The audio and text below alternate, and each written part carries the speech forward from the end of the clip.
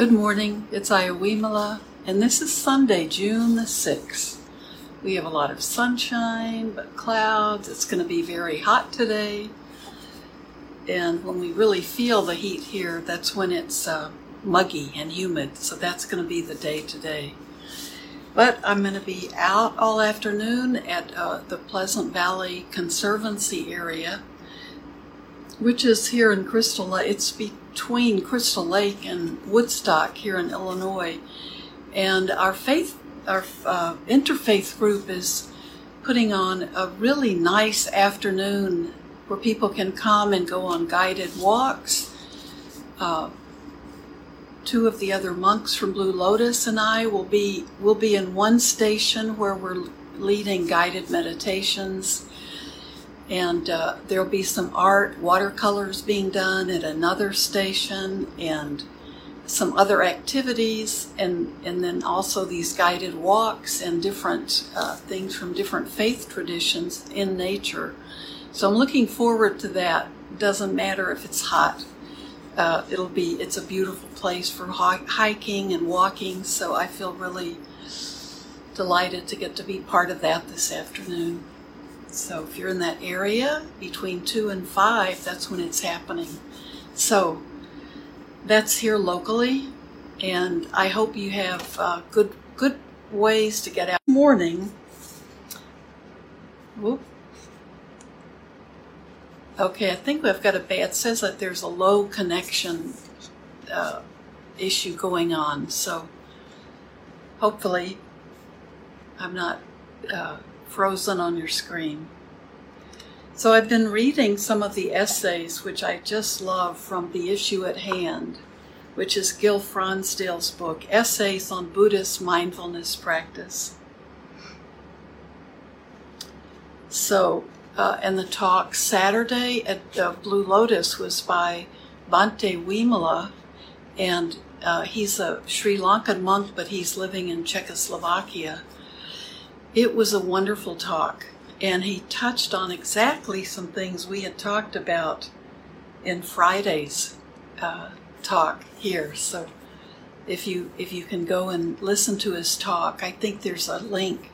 I think you can get that on the Blue Lotus Temple Facebook page.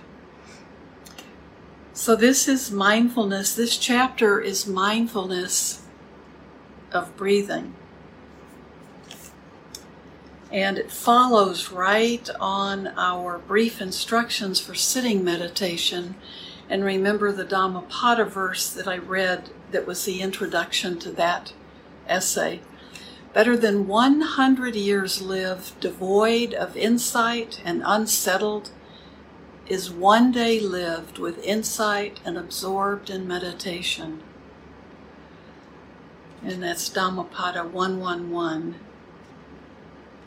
And in his translation of the Dhammapada, his numbering 111 is different from other numbering. I discovered that. So let's go to the one after that, mindfulness of breathing. Now, this is just an essay, but it's a very short one, and then the body at the center, mindfulness of the body in the practice, instructions of the Buddha. Then it's a little bit longer, but I will read that as our meditation.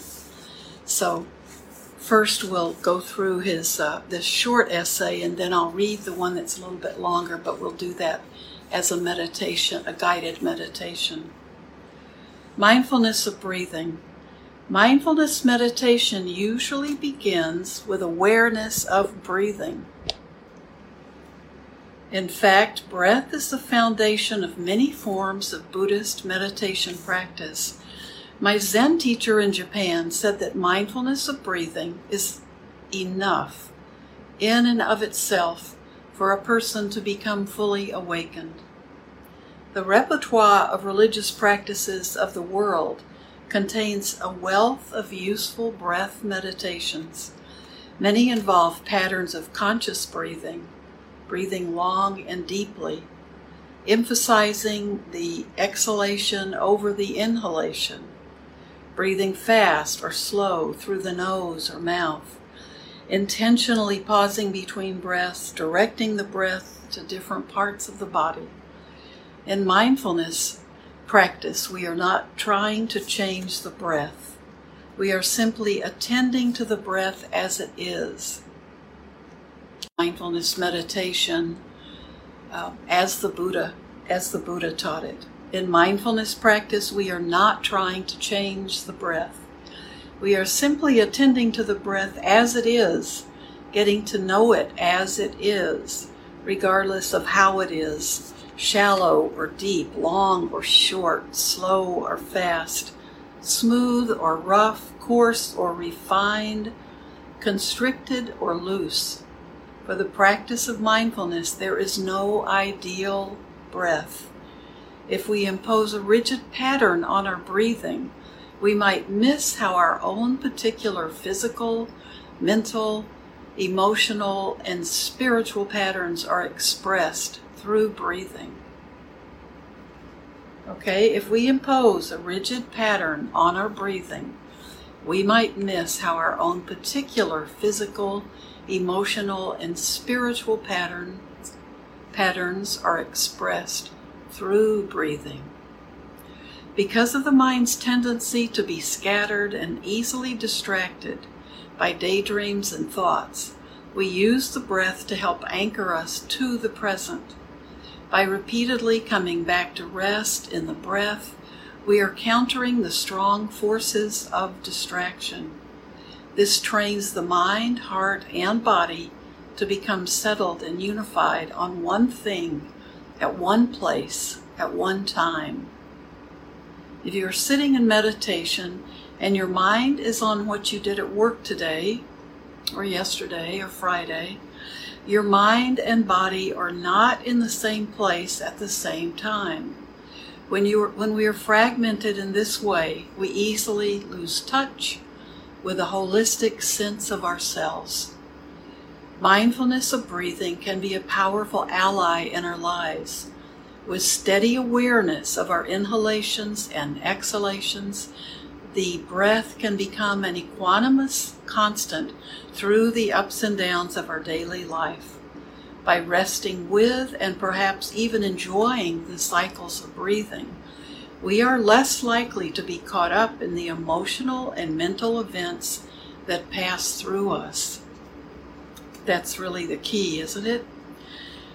Repeatedly returning to the breath can be a highly effective training in letting go of patterns of identification and holding that frees the mind and heart. Since our breath is not independent from our mental and emotional life, often our emotions, attitudes, and concerns are expressed in the way we breathe. Patterns of breathing change with our varied emotions. With fear and sadness, the breath can be constricted. With anger, it can be strong and forced. With peace and calm, it can be easy and relaxed. The etymological root of the word anxious is choking. And choking or constricting the breath is how we sometimes control or hold back excitement or energetic states of being.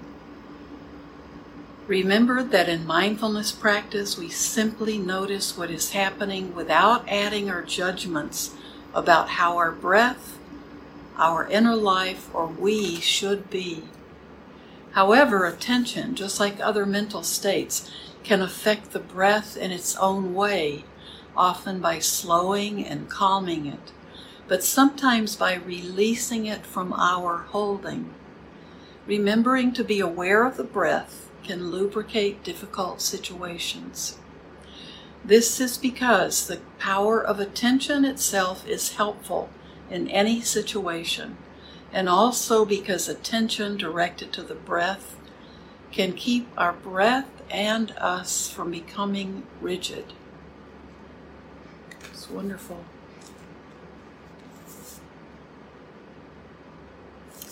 So I think that's really helpful in also helping us distinguish between other mindfulness practices.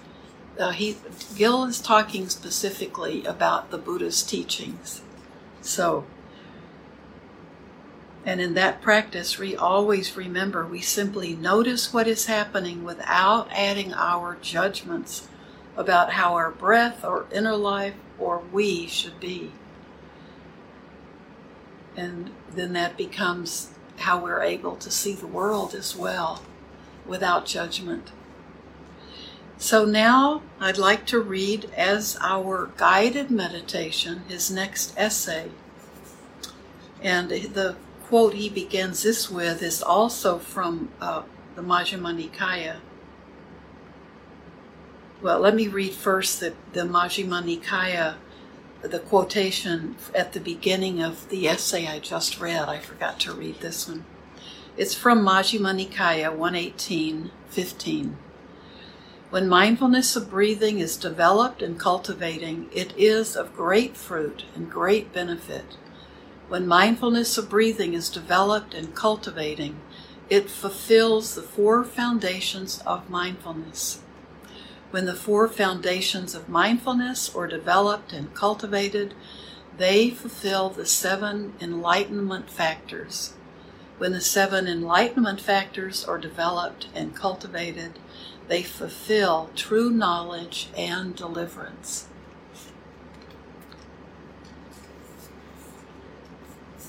So now let's sit. Your body is realizing now it's time to sit, to do this beautiful practice. And I'm going to read this essay just as the guide. And here's the quote. Just be aware of the body breathing as I read, and have that awareness without judgment. Mindfulness of the body, when developed and cultivated, is of great fruit and great benefit. And that's from Majjhima Nikaya 119:2. The body at the center, mindfulness of the body in the practice, instructions of the Buddha. I did not begin, and this is Gil talking, I did not begin my Buddhist practice with any intention to discover my body. I had no idea that the body had any importance to the path of practice, except as something to place on the meditation cushion. Even during the early months and years of my meditation practice, when my body painfully revealed areas of tightness, tension, and psychological holding patterns, I was convinced that these physical difficulties were nuisances to be ignored or transcended, rather than the actual substance and unfolding of practice. Slowly, over the years, as my body began to come alive, I was, and still am, repeatedly surprised at how much awareness, love, and compassion are found in and through the body. I have learned that mindfulness of the body is the foundation of mindfulness practice, and one of the best friends we have for integrating that practice into daily life. The Buddha himself said, there is one thing that when cultivated and regularly practiced leads to deep spiritual intention, to peace, to mindfulness and deep comprehension, to vision and knowledge, to a happy life here and now, and to the culmination of wisdom and awakening. And what is that one thing? Mindfulness centered on the body. Elsewhere, the Buddha said, if the body is not cultivated, the mind cannot be cultivated. If the body is cultivated, then the mind can be cultivated. You can find shelf after shelf of Western books on Buddhism that make virtually no mention of the body, thus giving or reinforcing the impression that Buddhism is an intellectual or mentally oriented religion.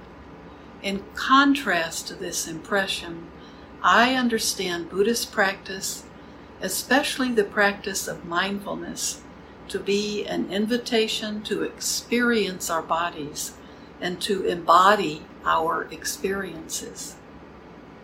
Or as the scripture on the 4 foundations of mindfulness, and that's the Satipatthana Sutta, puts it, to experience the breath in the breath and the body in the body. Distancing himself from metaphysics and speculations, the Buddha was interested in understanding how we experience and perceive directly through our psychophysical senses. He taught that for the purpose of awakening and spiritual freedom, everything we need to realize of the world is found within our body. Without rejecting the notion of an objective world, the Buddha focused so much on the role of the senses and perception that he repeatedly claimed that within this very fathom-long body, with its perceptions and inner sense, lies the world, the cause of the world, the cessation of the world, and the path that leads to the sensation of the world. During my early Vipassana practice in Thailand, Ajahn Buddhadasa said at the opening of a 10-day retreat, "Do not do anything that takes you out of your body." I carried this, for me puzzling, instruction with me during the 10-day retreat, and I began to realize how often my center of attention and gravity were projected in front of me as I so frequently reached forward to grasp or identify with something outside of myself. The anticipation of lunch at the end of a meditation period, the rehashing of memories, the planning for future events, and the desire for or aversion to emotions or states of mind all contributed to a sense of not being physically centered on myself. Often I would feel as if I was ahead of myself, either by actually leaning forward or more usually and more subtly by feeling my center of gravity projected forward. In the course of the 10-day retreat, I began to learn to settle back into my own center of gravity and to align my body in a balanced vertical posture. The more settled I felt in my body, the more sensitive I became to ever subtler movements. Let me read that again. My eyes are not helpful today. The more settled I felt in my body, the more sensitive I became to ever subtler movements away from center, caused by ever subtler attachments and aversions of the mind. Gradually, I learned that mindfulness of the body is one of the best windows I have into an honest view of my inner life. In contrast to a trend in Western culture to posit a radical all the human mind and body as intimately interconnected. When we repress or suppress aspects of our emotional and cognitive life, we tend to disconnect ourselves from our body. The exploration and awakening of the body from the inside through mindfulness and awareness can result in a rediscovery of suppressed emotions and also a greater capacity to feel emotions, to be sentient beings. Mindfulness of the body can greatly facilitate our capacity for being present for painful or overwhelming emotions by helping to recognize that the body is the container for those emotions. Buddhist psychology teaches that emotions are virtually always embodied and so can be felt in the body. Sometimes fear involves a tightening of the stomach, anger a heated face, joy a tingling or warmth in the chest. and restlessness and energy coursing through the arms. By focusing on the bodily sensations produced by difficult emotions, we can more easily remain present for them and allow mindfulness to reveal their deeper nature. Our Western culture has cultivated a tremendous amount of resources to strengthen our predilection to treat the body as an object to be manipulated. I'm going to read that again, okay? Our Western culture has devoted a tremendous amount of resources to strengthening our predilection to treat the body as an object to be manipulated. Body consciousness has come to refer to the external image that we not only project, but also create with the help of cosmetics, hairstylists, the fashion and advertising industries, and the local gym, or local gyms these days, right? By contrast, in mindfulness practice, we are developing a form of body consciousness that involves a subjective awareness of the body from the inside. This inner subjective world is the source of our vitality. Objectifying the body can disconnect us from that sense of aliveness.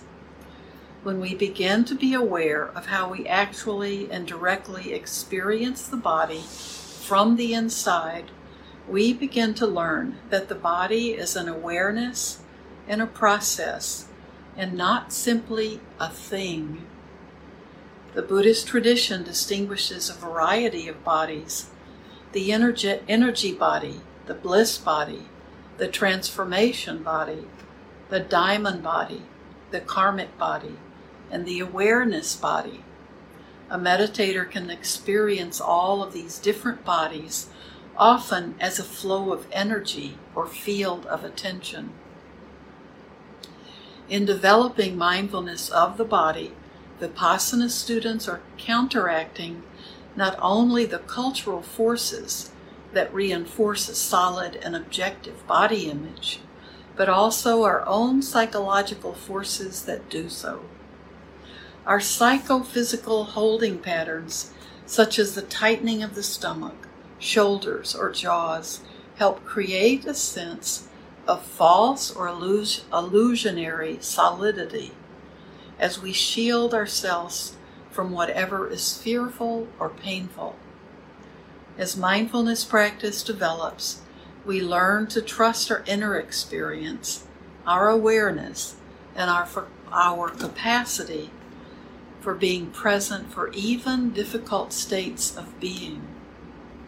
However, mindfulness practice does not lead to rejection of all body images and self-imaging. Rather, we learn the flexibility to move easily between appropriate body images and the openness and imagelessness of direct experience. There are times when it is a great limitation, and regardless of the value of open, egoless states, we must remember that holding on to such states can cause great suffering. Mindfulness practice is less about attaining some particular state than about attaining freedom and flexibility within all states. As meditation opens the ego boundaries that the world may or may not require of us, mindfulness of the body helps to create a healthy center within the openness. Oh, this is really wonderful. I know a lot of us have boundary issues, and often when we feel our hearts, this is me, Wimala speaking now, and often when we open our hearts, a lot of the questions that come up is now with this, my heart more open, with these beautiful teachings really affecting me profoundly. What do I do about boundaries? What happens to healthy boundaries? I think that's what Gil is going to talk about in this paragraph. So I'll read it again, and I hope you're able to be sitting through me reading. As meditation opens the ego boundaries that the world may or may not require of us, mindfulness of the body helps to create a healthy center within the openness. Maintaining an openness to the world is safer if one remains aware of what is happening within the body. The body can provide more readily than any other avenue a tremendous amount of information about how we are affected by and reacting to any given situation. Without this information, there is the danger that contracted or expansive states of being will blind us to many aspects of who we are, that we will lose our sense of presence to either external situations or people, or to an inner world of thoughts and feelings. Within the Theravada Buddhist tradition, there are a number of different styles of meditation practice, some focused almost exclusively on mindfulness of the body. Others include, to various degrees, the other aspects of our humanity: feelings, emotions, thoughts, mental states, and mental experiences.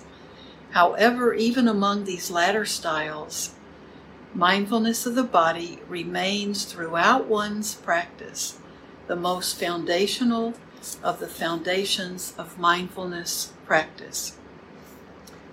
In the scriptures, what we call suttas, on the 4 foundations of mindfulness, under the foundation of the body, the Buddha included attention to the breath, body sensations of all type, physical postures, the body in activity, and the systematic exploration of the entire body. I believe that the other 3 foundations of mindfulness are best understood after one has begun to stabilize or awaken one's awareness of the body. When he's talking about body sensations of all types, that's when we're looking at those sensations that are come directly to us from our contact with through our senses. But we first look at those sensations as pleasant, unpleasant, or neutral.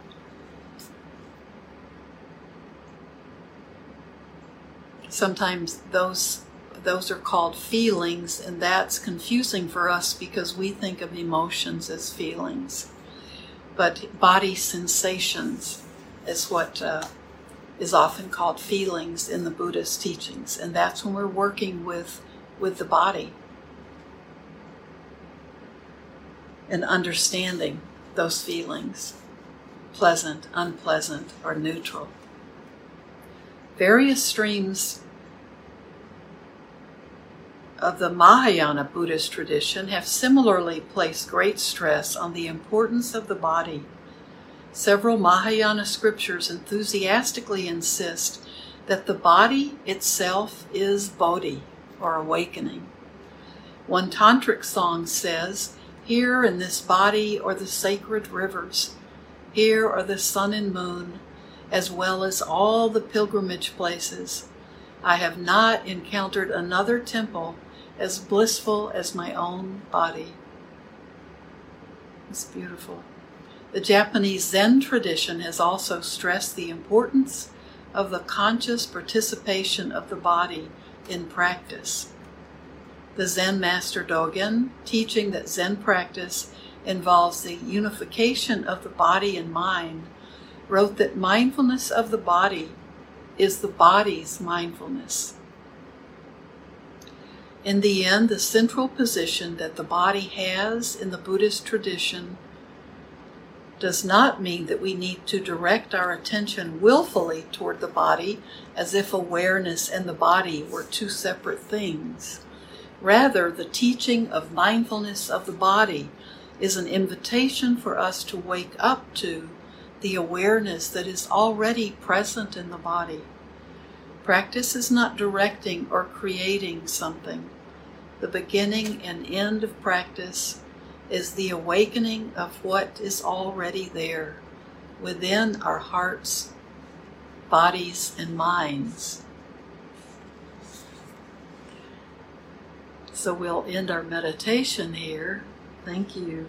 And I've really kept you over my time slot. So may everything that we do and say and think, not only in this time together, but for the rest of the day and for all days to follow, may all of this be done for the benefit of not only ourselves, but for the benefit of all other sentient beings. So thank you so much. Thanks for being patient. But I think this is that was just a wonderful chapter. It didn't sound a lot like meditation guidance, but it was overall guidance. I hope it was helpful. Thank you. And I'll see you on Tuesday. Bye-bye.